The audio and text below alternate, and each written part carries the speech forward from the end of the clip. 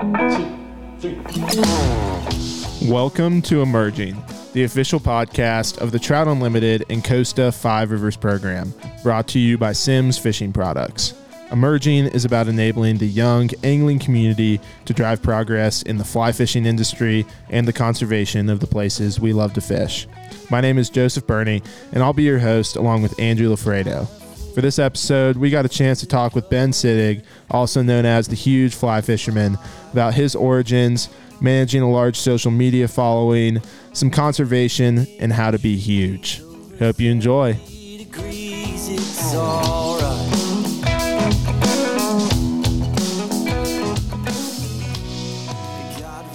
What's up, guys? Welcome back to the podcast, to episode 15 of Emerging. So I don't want to say it was bound to happen eventually, but we had some pretty serious technical difficulties with the first couple minutes of this episode, and we're always trying to bring the best quality of podcasts to you guys, but tech difficulties happen, and we're going to try to work through them because we really wanted to get this episode out to you guys.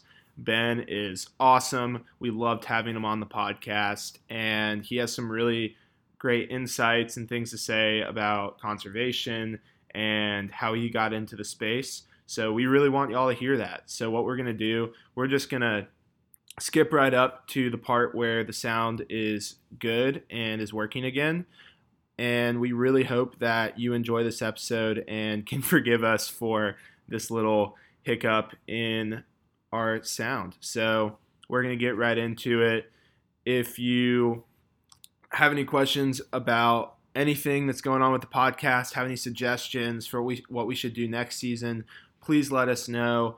Give us an email or DM us on Instagram, but we're going to get right into it. Thanks, guys. Not Winter Park specifically, but kind of out in the county. So did you grow up in Colorado, or where are you from? I'm from the East Coast. I grew up in Maryland, and then I went to college in Fort Collins at Colorado State when I was 18. That was in 1997, and I've been in Colorado ever since. After that, I graduated in 2002. Took me 5 years, and then pretty much just moved a little bit west after that, and I've been around here ever since. I've been here about 20-something years now. Yeah, I think there are not a lot of people who go out west and move back to the East Coast. Why would you? I know. I just came out there to visit Andrew for a little bit, and I didn't want to leave. It was just like a Thursday to Tuesday situation. I'm sitting in the airport. I'm like, man, like, other than the fact that my dog is back in Athens, I just don't want to leave at all. Yeah. And the West is a big place, and there's a lot of places to go. And yeah, Colorado's super crowded. Everybody knows about that, but I don't mind it. I mean, I could still get away from people if I want to. So I don't think moving them, anywhere else would necessarily be any better. There's a lot of good and bad things about Colorado, but I think it all evens out. I like where I am. If I move somewhere else, it's going to be like the beach, Yeah. Not somewhere else in the mountains. So I'm not going to hate on the fishing opportunities on the East Coast because that's what I know and grew up with. So is that where you kind of started getting into fishing and fly fishing, or was it not until you moved out to Fort Collins? No, I was definitely riding my bike down to the river and stuff when I was a kid. And I mean, I don't think anybody should hate on the East Coast fishing. There's a lot more variety than there is out here.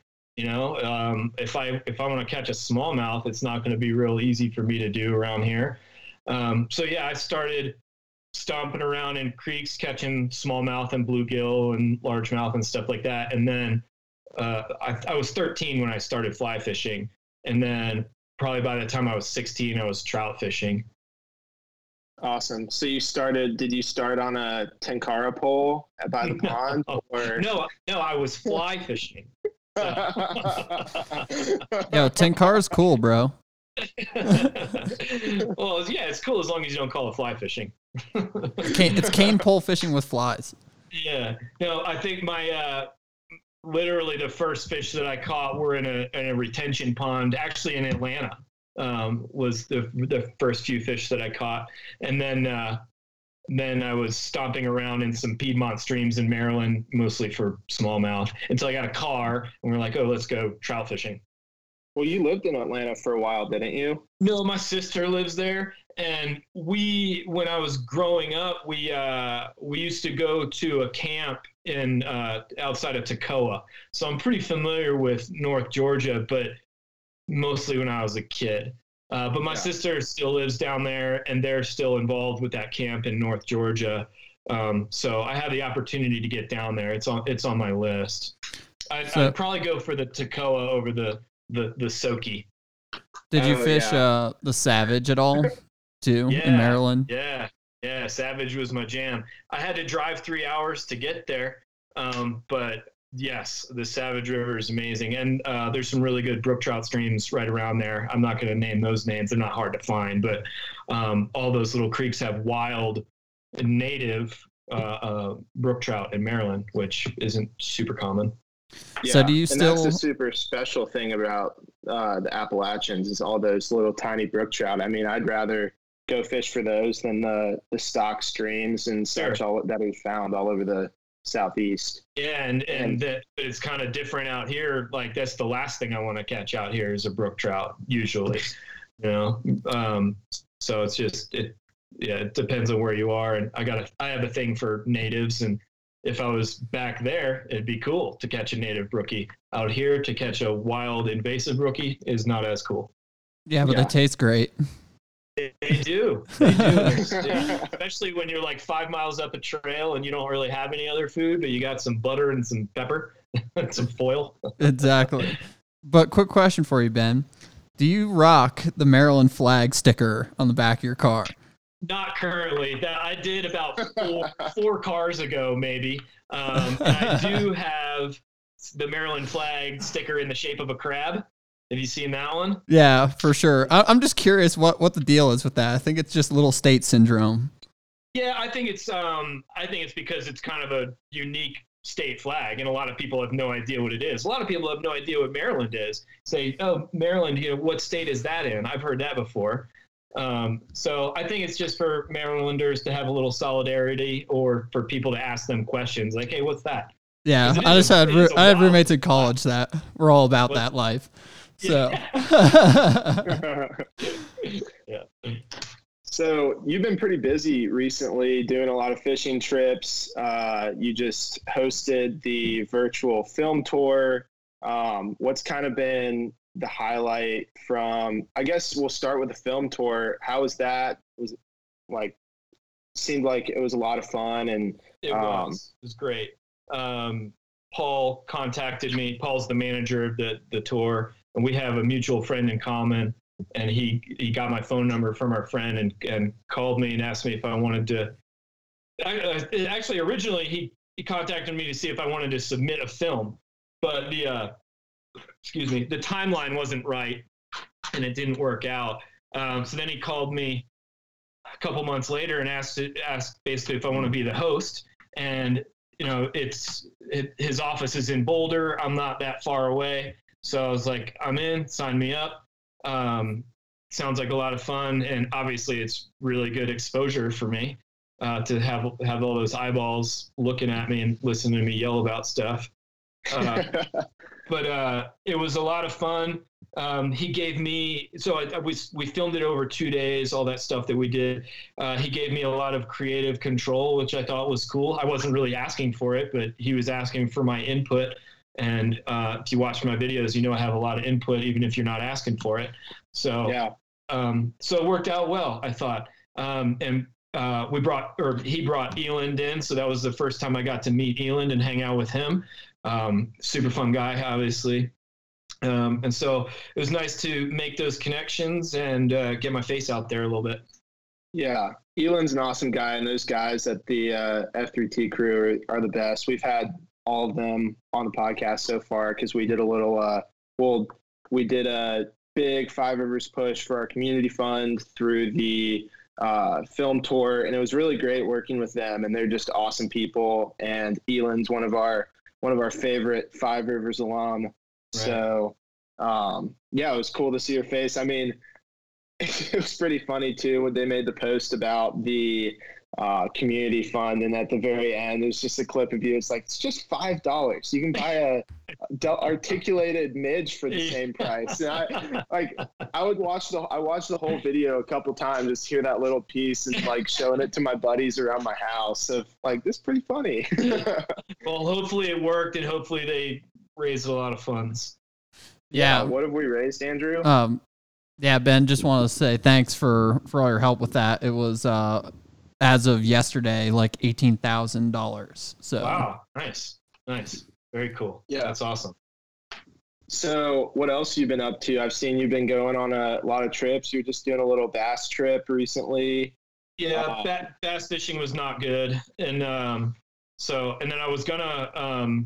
That was in Louisiana, and normally when I go into Louisiana, I'll bass fish up north and then head down south for a few days and do some red fishing. But I had to cut it short on this one to get back home to do some work and prep for a trip. I'm leaving on another trip in a few days that's for like over a week, and there's a lot of it's a multi-day raft trip. So there's a lot of logistics that go into something like that, and I've been tying up loose ends, trying to work and trying to manage huge fly fishermen. And this week's been kind of a slam. So not much fishing, but there will be a whole lot in the future. So I've been planning for that trip. Oh shoot, I'm supposed to buy a plane ticket today. Looks like we're going to be going smallmouth fishing in May. In the Appalachian, as you want me to say, in that region somewhere. And then I got Alaska in June, and probably some stuff planned beyond that, but I can only think so far ahead at a time, you know? Yeah, totally. So lots of stuff going on, basically. That's awesome. And that's the dream, to go fish place all the time. I mean, with online class, me and my roommates were like, oh, online class, we're going to go fish all the time. Yeah. And then you realize, oh, well, this is actually kind of a lot of work. Like, maybe we can make this happen, but... Right. Yeah. Well, when I first started this, my wife goes, like, really early in the conversation, she goes, you know what this means, right? I'm like, what? And she goes, you're going to have to go on a lot more fishing trips. Like, all right, okay, all right, I can handle that. Yeah. So I think it's a good little transition into talking about kind of the social media age of fly fishing we find ourselves in. You started as the Careless Ethiopian. I remember those days. That's when I kind of found your page and have transitioned into huge fly fisherman. But I mean, a lot of people hate on the social media age of fly fishing. I've said in previous podcasts that that's how I got into fly fishing, was without social media and those digital media assets. I definitely wouldn't be where I am today, but right. I think you'd provide some pretty valuable input and perspective on where we're at right now. Yeah. I think I'm in a pretty good position to talk about that, because I've seen the whole transition from before social media, as a lot of other people have.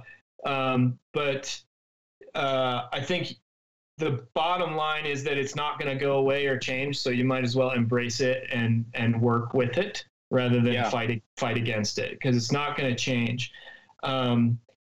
There's definitely a lot of good and a lot of bad that comes with it. I think that balance shifts over time and depending on how you treat it. But, like you said, it provides a lot of connections. And I think for me, that's the biggest help or positive thing about it is networking and connecting with people. And that it's all just evolved over time. Back in the day, it was like email lists, and you'd just be on a list and you'd like email it, and that turned into message boards, and then Facebook and Instagram and stuff like that. So you have to, I'm rambling a little bit. I don't know if I had a point to this, but you need to embrace it and work with it. And if you do that, there's more good that comes out of it than bad. Totally. Yeah. And so, I mean, I've fully embraced it. headlong into all kinds of social media. And for me, it's been good. But at the same time, as you're navigating, you have to have a pretty good BS filter and realize what is authentic, what is fake, who's trying to help you and who's trying to actively hurt you, because there is some of that as well. Or for someone that's not involved as me, maybe not hurt you, but deceive you. I think there is a lot of that. So you got to have a good filter and you got to keep your wits about you to navigate this social media space these days. Yeah, totally. But it's just a not a necessary evil, but it's a reality of the world we're living in now. And it's definitely a lot different than the old days. And if you don't want to be a part of it, walk away. But if you want to, the train's going without you, so you can get on board or not. Yeah, I don't understand the people that like take the time. I love when you post on your story the people that will like say something like mean on YouTube or Instagram. Just like, why you like, how much time do you have really to like, that's part of your day is like, all right, I'm going to take a minute or whatever to craft this like crafty hater message on YouTube. It's like it's not helping anyone. It's no, they're like just focusing more on their negativity and making it worse for themselves and trying to bring it on me too. I got an email this morning. It said, "Ben, your videos really suck lately. I'm unsubscribing," and that was it. I'm like, my reply was neat, and it's like, what am I supposed to do with that? I mean, I don't want to say I don't care about my followers, but I certainly don't care about that. Like some guy is going to unfollow me because he doesn't like my videos. Cool, great. All right. I know I'm not going to please everyone. What was he looking for from that? He was looking for me to post it on my Instagram stories. Yeah, and get attention. Yeah, or for me to engage him in some sort of email battle. So I shouldn't have responded at all. But I couldn't resist myself, and I just said, "Oh, neat," or I think it was just neat, and I'll leave it at that. But it just mystifies me how people can focus on all that negative energy. And I get to hating. I hate on all kinds of stuff, but yeah. But it's a little different than personally attacking somebody. Yeah, I don't take it too seriously too. Like we were talking before this about the Sequoia, which is where I've guided for the past 2 years. It's my college job, and everyone hates on the Sequoia, but I don't care. It's like hate on the Sequoia. That's how I make my like beer money. Yeah, so I'll go out there and fish it with you and make fun of it and have a good time fishing it with you. Yeah, we all like to hate on it, but it's all a joke. And like I hate on tenkara, but like I don't care if you tenkara fish, man. Like that doesn't. It's not ruining my day. I just like to tease you about it. And yeah, people come at me with all kinds of criticism. They're the same people I'm making fun of the whole time. They're taking everything too seriously. And they're so they come at me and they're just digging themselves a deeper hole. And I don't really have to I have like a really good comeback. I've got some good comebacks sometimes, but usually there's just such idiotic comments in the first place. I don't need to respond to anything. They make themselves look dumb. Haters gonna hate, Ben. Haters Yeah. gonna hate. And I get that. I'm one of them.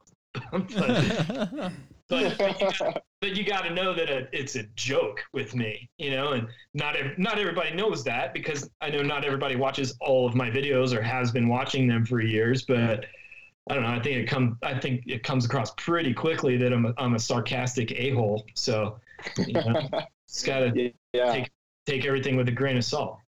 Well, yeah, and you have the positives. I think you were talking about. I guess we'll flip from positive to negative to positive. Of in the early days of this like digital social media era of like the Drake board, that's how you became friends with Larry and the Taylor Trash crew, right? Yeah, I think them and hordes of other people too. I think the network and group of people that I am a part of now, I owe everything to the Drake message board. That's where it kind of got started. It has since transitioned from there. It's all dead and we've branched out, but that is how I got kind of my core group of people that I travel and fish with. Yeah. most of the traveling that I do is related to that group of people.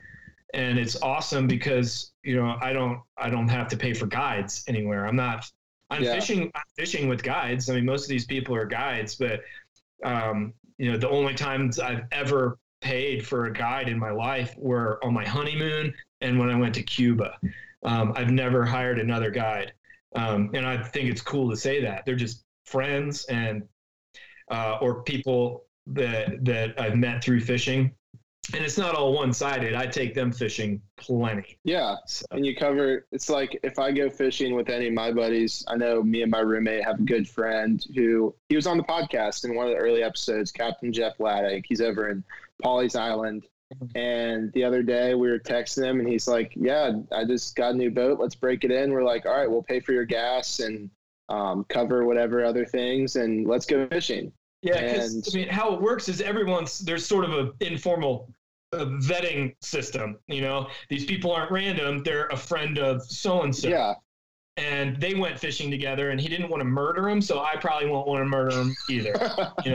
Or you hear like, oh, he brought the best sandwiches, he brought the beer and put gas in the boat. It's not random. These people are vetted for the most part. And it's always been that way. There's been a few bad apples that have come and gone, but it's pretty unusual for that to happen. Yeah, and I think that's something special about the fly fishing community too. Is it's a good amount of people, but when you really get down to it, it's like, oh well, this guy, I know him too. Or you go to the shows or whatnot, and you meet these people, and you find these connections, and it's really cool too, seeing with the Five Rivers program that we have right now. It's growing so fast that you can basically text in this group me, or we're starting this new program, or you're going somewhere to fish. You're like, hey, is anyone here? Can I get some intel, or does anyone want to fish? And people are always like, yeah, if they have their time, they would love to go fish with you or connect you with someone that would help you out. And it's just super cool and super special. Yeah. And I mean, you do have sort of a vetting process where it's a smaller group of people. It's they've met certain qualifications, basically that they're in TU Five Rivers, but it's different than something like Reddit, where it's like, hey, I'm gonna be in Boulder. Will somebody take me fishing? It's like, good luck with that, pal. Like it's too random. You don't know who any of these people are. So you guys have this network that's on a little bit of a smaller scale and more personal. And I think that's the way to make it work. Because I've talked about it with Larry all the time. Like, well, we had the Drake, back over 10 years ago. What is it now? It's not Instagram, because that's too random. Also, you can't. It's tough. I find it tough to make those real personal connections through Instagram. But something like you guys have, and where your club can talk to the guys in, another college or whatever. And if you're traveling around, you can link up with those people on a more intimate basis. I think that sounds like a good way to go about it. So Ben, you don't like when people hit you up in your DMs to take them fishing? I will be honest. You don't hit me up in my DMs to take me fishing or to take you fishing. It's pretty rare that something that I will accept that invitation. No, because I'm sorry, I can't please everyone. There's only so much of me to go around. If you come at me with a really good offer, then I could be persuaded. I'm not saying it's impossible, but based on sheer volume, more and more, I just have to shut people down. So a case of beer is your price then? Yeah, something like that. And good boat snacks. Everyone's got a price, and it depends on what mood I'm in. Who knows? You could send me a message, and I'll be like, yeah, sure. Can't be too easy. It does help to establish a bit of a rapport instead of just cold calling me. Maybe some fried chicken to sweeten the pot. Yeah, exactly. But it's not a lost cause, and I think other people can do that with each other. And I feel like a jerk saying don't call me to fish, but that whole scenario is a little bit different for me these days than it used to be, and it's like now everyone's like, I've always wanted to fly fish. I want you to take me out. I'm like, oh my God. Like, oh, like you should be paying me for this, first of all, but I don't want to get paid for it because I don't like guiding anymore. And yeah, things have just evolved, man. There were times where I would not necessarily jump at that chance, but I would do that 20 times a year for somebody. And I just don't have the time now. My fishing time needs to be used for other things these days. Do you feel like when you started making the videos that fishing started to become almost work? Because when you're going to fish, you have to record a video and you have to post every Monday, and it is absolutely it's 100% work, which is not always the easiest to deal with. On the one hand, if I wasn't doing this, I would fish far less. My other responsibilities would take priority. But yeah, I have to set aside time to make it not work, whether that's an hour at the end of the day, typically, to put the camera away, or occasionally I will go fishing with none of that camera stuff at all. But I don't do that very often, because at this point I'd rather get that content and I can fish for myself another day. Right now I'm fishing for other people, and fishing for myself, I'm okay not doing it right now. Yeah. And yeah, I don't want something to happen and I miss an opportunity to shove my GoPro in someone's face, you know? Can't miss out on that. And it might sound sad or unfortunate to say, but I'm enjoying it. You know, I've never really been excited about work in my life until I started doing this stuff, you know? Well, that's good. That's what you want to, you don't want to feel like you're working. No. And I mean, it is technically work, and a lot of it's a drag sometimes, but I'm excited to do it, because the more that I do, the more this whole thing grows. And it's going fishing with the camera helps this growth. And the growth has been so much fun that I want to just make it happen as fast as I can. Yeah.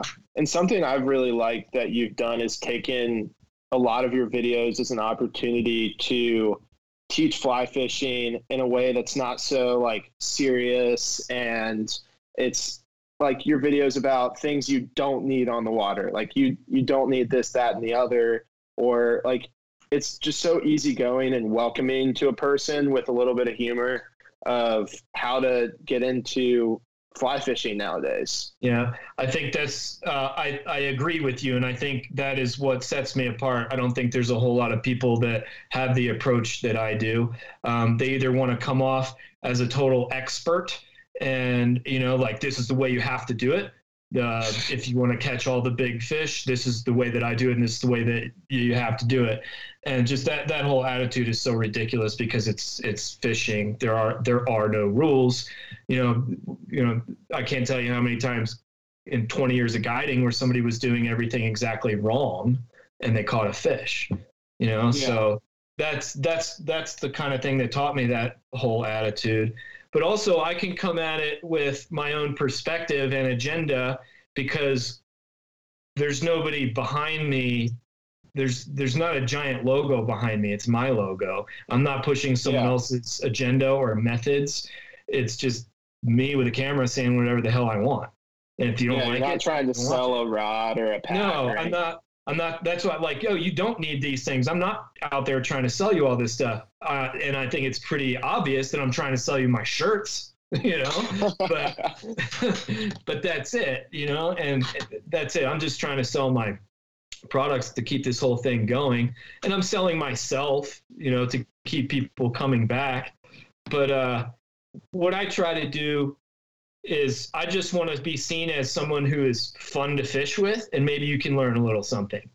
And that is what I portray or try to portray in my videos. And I can do that either by teaching something or by entertaining people, and or a little bit of both, preferably. You know, so like next week's video is going to be another. I did a video like this before where I had a couple days of footage where we didn't catch any fish, And I'm smashing together like 3 days of footage where there's only one fish caught, but there are absolutely some learning lessons in there. And I totally understand some people might not want to watch a fishing video where no fish are caught, but if they're there for the right reasons to learn something, or just to listen to me jabber all day, then they'll have a good time watching the video and they'll come back. And I just try to be honest about that. Like in the beginning of the video, I'm like, you're not going to see a fish caught, but you're gonna, but you will learn something. And that honest approach has worked for me. Yeah. And that makes me think too, the first time I ever went fishing, I didn't catch a single fish. Yeah. But which is and a lot of people experience. Yeah. A lot of people experience that, but it was a super crappy day and the water was all dirty. And I was going with a guide and he's like, dude, it's going to suck today, but I'm going to try to teach you as much as I can. And we're going to fish streamers, which is going to be tough for you because you've never fly fished before. But he's like, if you get an eat on this, it's going to be the greatest thing ever. And I got one bump and that was it. And I was hooked. Yeah, that was enough to keep you going. Yeah. And here I am today and it's crazy. But I think that you learn more from the days that you don't catch fish and you struggle than the days that are just lights out because the fish decide to be stupid that day. Yes, and that is absolutely how fishing goes. Some days are just bad, some days are just good, and that attitude where you can learn from not catching fish is, in my opinion, the right attitude. If you want to be out there and just come home with stringers full of lunkers, you're not out there for the right reasons, in my opinion. Yeah. So talking about your merch a little bit, I think it'd be we couldn't do this podcast without talking about the stickers that originated from Careless Ethiopian. I might actually have when you did your episode when you were visiting Larry, talking about him, how he had a sticker back from the Careless Ethiopian days laying around somewhere. I think I have one somewhere. It might be in the dashboard of my truck or something. Yeah. Like the Careless Ethiopian tag on it. Right. And I stuck them on all my buddies, Yetis and stuff without their permission. Perfect. And but how did that start? What's the story behind that for people that may not know it? It was just a joke. So it's, we've all had a conversation with somebody who's like, oh yeah, my uncle's cousin's brother is a huge fly fisherman. You guys got to fish together. And, we've heard that so many times. So on the Drake, you put your signature at the bottom. And my signature went through various things, but one time it was, I'm a huge fly fisherman, just because I thought it was funny. And then, and then I got on the sticker making website, and I probably had too many beers that night, and I was like, ordered a couple hundred stickers. And the original ones didn't even say Careless Ethiopia. They said nothing on them. They just said, I'm a huge fly fisherman. That's it. And I would think I did it through Instagram. I was like, these are hilarious. If you want some, send me your address and I'll send them to you. And I didn't charge for them or anything. And then I went through a couple hundred of those, and I had to start charging for them. And people were literally sending me dollar bills in the mail. And then I discovered what Venmo was. So we did it through Venmo. But I just thought it was funny. I think it's a hilarious slogan. It can mean a lot of different things. Some people out there don't get it at all, which I think is the funniest part about it.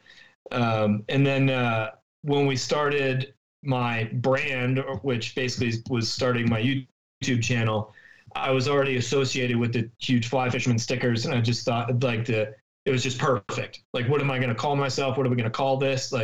It wrote itself. It was perfect.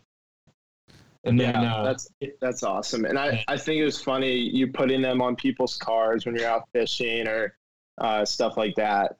It's guerrilla marketing, man. Yeah. I mean, you see a rod vault and a green plate, and it's pretty much obvious that they're huge. Yeah, preferably 2 rod vaults. You're guaranteed to get a sticker if you got 2 rod vaults. And 100 stickers. That's awesome. And 100 fly fishing brand stickers covering. Yeah, exactly. Well, someone gave me a rod vault, and I need to get a camper top before I move out there. And Andrew's like, dude, please don't put it on your car. Like, just don't do it. I was just like, dude, you're going to be known as the huge fly fisherman. You know, you're just going to be huge. It's sitting behind me right now in this, like, this is our tying room that I'm sitting in, and it's sitting behind me against the wall, and I have nowhere to put it just because someone gave it to me and I don't have anywhere to put it on my truck. Right. Well, you could be the guy that buys the $600 rack for the back of your truck just so you can put your rod vault on there. There's plenty of those guys. Yeah. But I mean, I love to make fun of rod vaults too, but some dudes love being that guy, being that walking billboard. They want people to come up and talk to them, ask them about flies, all that stuff. You know, I prefer a more incognito approach when I'm out there in the wild, but some people love that stuff. Hey, and if that's what you like, fine, but I'm going to make fun of you while you're doing it. It's just a flex, man. You show up to the boat launch and you're just flexing. When you got 3 rod vaults on top, you know, like that guy he's huge in more than one way. Yeah, and then there was like dudes like me where I'd roll up in a Subaru, pull my raft out of the back of the Subaru with the cooler, you know, pumping it up at the ramp, like, hey guys, but whatever. I was having fun. I'm sure they were having fun, so it's all good. You'd probably be the person I'd go talk to at the boat launch then, Ben. I'm like, this dude's legit. Let's go see if he has any beer. Definitely the guy who's coming in the old Subaru with like unpacking everything last minute and just like cases of beer in the back for sure. That was me for a long time. Yeah. So I guess going back to talking about the videos and stuff and getting people into fly fishing, I think a big part of that and a big part of the Five Rivers program is conservation. And I remember back in the day, you were making lots of big pushes for like putting up signs and all that stuff for people to stay off of reds and stuff like that. But what other conservation issues are you passionate about? What are some things that push your buttons when it comes to conservation and how we can conserve this resource? Lately, it would have to be keeping the water in the rivers instead of sending water down tunnels and irrigation ditches. Locally here, that is a big issue for us. Our rivers are severely dewatered. And so that's the number one thing in my mind right now that kind of irks me and that occupies space in my brain. And one thing I've been struggling with is what is the best way to combat that? Yeah. It's a very complicated issue with a lot of money behind it. Water around here is controlled by money. And to be honest, I don't have an organization or something like that I feel really solid getting behind, or else you would have heard about it. Yeah. That's why I've dedicated some time to conservation efforts elsewhere, and I have not done much locally, and I really would like to, but I just can't figure out who I want to give my money and support to. The organization that I'm looking for either doesn't exist or they haven't found their way to me yet. And I think the obvious answer to that is to start my own.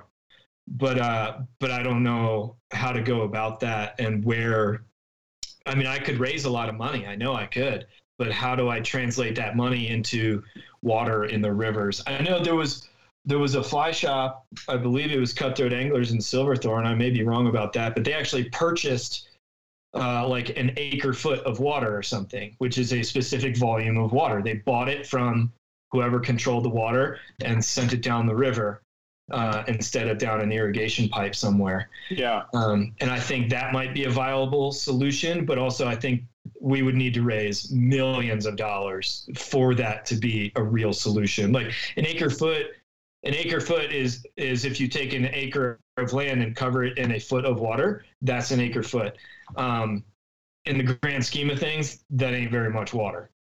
Yeah. Yeah. But, I mean, it's better than nothing. I applaud their efforts, but we're going to need to buy a lot more water than that. So if somebody has an organization that I have not discovered, specifically the Upper Colorado River Basin, I would love to hear about it. So Ben, Trout Unlimited does a little bit of that work as well. Yep. Yeah, so the Western Water Project, we purchase water rights like that from irrigation from farmers all across the West and put it back in the river. So, all right. Well, get me involved with that. Yeah, no, I can definitely get you in touch with them. But yeah, great documentary for those who are listening to is Killing the Colorado too. Talks a lot about the water issues specifically related to the Colorado River Basin. Is that a couple years old? Yeah, it's a few years old, but yeah, I think I remember that one. Yeah, that's a great documentary. From my perspective too, of not being super involved out west, but in anywhere in the country really, is when stuff like this happens and water's taken away or watersheds are impaired or like to the point of where it's not super noticeable to the general public, it's really hard to win it back. Yeah. Like Pebble was so huge, and like we've talked about this a lot, and all these projects like where you can get in front of it and stop it from happening is so big, because once it happens, it's like it's done. Like you look in Montana every year, there's a fight for the water, and to not be like those states where if you anchor up, you're trespassing, and that's that. Because those laws are really hard to reverse. They are. Yeah, we deal with that same thing right here. So, well, give me some more information about what TU's doing as far as purchasing water rights, and we'll see if we can get behind that. Yeah, absolutely. And, to Joseph's point real quick, it's just challenging because, think about this too, back to Ben's point about water being owned by money, right? So Denver Water is very incentivized to provide more water, right? Because that's more money. So they're not they're not incentivizing the end consumer, right, to use less water or become more efficient with water, right? So they're financially incentivized to provide more. So they're going to keep building higher and higher dams as Denver continues to get bigger and bigger, and they're going to continue to drain water until there's no more water left. And then we're going to have that conversation of, hey, you might want to turn your tap off, when you're brushing your teeth and you're letting the faucet run. You might not want to do that anymore because that's just burning water. We're getting pretty close to no water left in the Fraser Valley right now. So so something needs to be done. Yeah. And, people are, again, like there's a proposal, I don't know, probably a couple decades old at this point, trying to take water from the Green in Wyoming and bring it from Wyoming to the Front Range in Colorado. It's like, so, oh my God, we're not, so, I'm sure that proposal will be a zombie proposal similar to Pebble Mine, where it will get brought back up again because somebody thinks it's a great idea, right? Yeah. Where it's just like, it's much easier for us to build a 700-mile pipeline than sit down and try and educate people about their water use. It's quite... That's ridiculous. Ridiculous, yes. Indeed. So, but yeah, Ben, I'm with you on that. I think the water education issue is something that we really need to work on. Mm-hmm. Yeah, and I know that I can make a difference, so I would love to be able to help with this. I do have a voice that can be used for things like that, so I'm all about using it. Yeah, and I'll connect you after this, Ben. Cool. But Ben, anything you want to plug at the end here, or Joseph, you got any last questions? Well, Andrew, how much battery are you running on? We good there? Yeah, we're good. We still got 34%. We're killing it. So recently you've been on a lot of fishing trips. We like to talk about some fun fishing stories too on here, because that's why a lot of people listen to this stuff, because they like fishing. We like to talk about fish. So what's your favorite fish to target? We'll start with that one. Because I'm going to disappoint you on the second one. I'm terrible at fishing stories. But favorite fish to target, I think right now it's probably tarpon, like big ones, mostly because I feel like I have a lot of unfinished business there. There are still some there's still a couple more I want to get to the boat before I feel satisfied. They're big giant fish, and they live in Florida where I like to go. I think it's right now it's tarpon, and I'm not like, I don't have a tarpon trip scheduled this year. I think I need to back off trying to go after them so hard and just let it happen. Of course, I mean, it's not going to just happen if I'm in Colorado, but but yeah, long story short, I'd go with tarpon. And fishing stories, I'm terrible at remembering them. I'm terrible at telling them. And honestly, like, I think most of my good fishing stories lately, you guys have seen in videos. You know, you're seeing everything that's happening. There's not much that ends up on the cutting room floor. Yeah.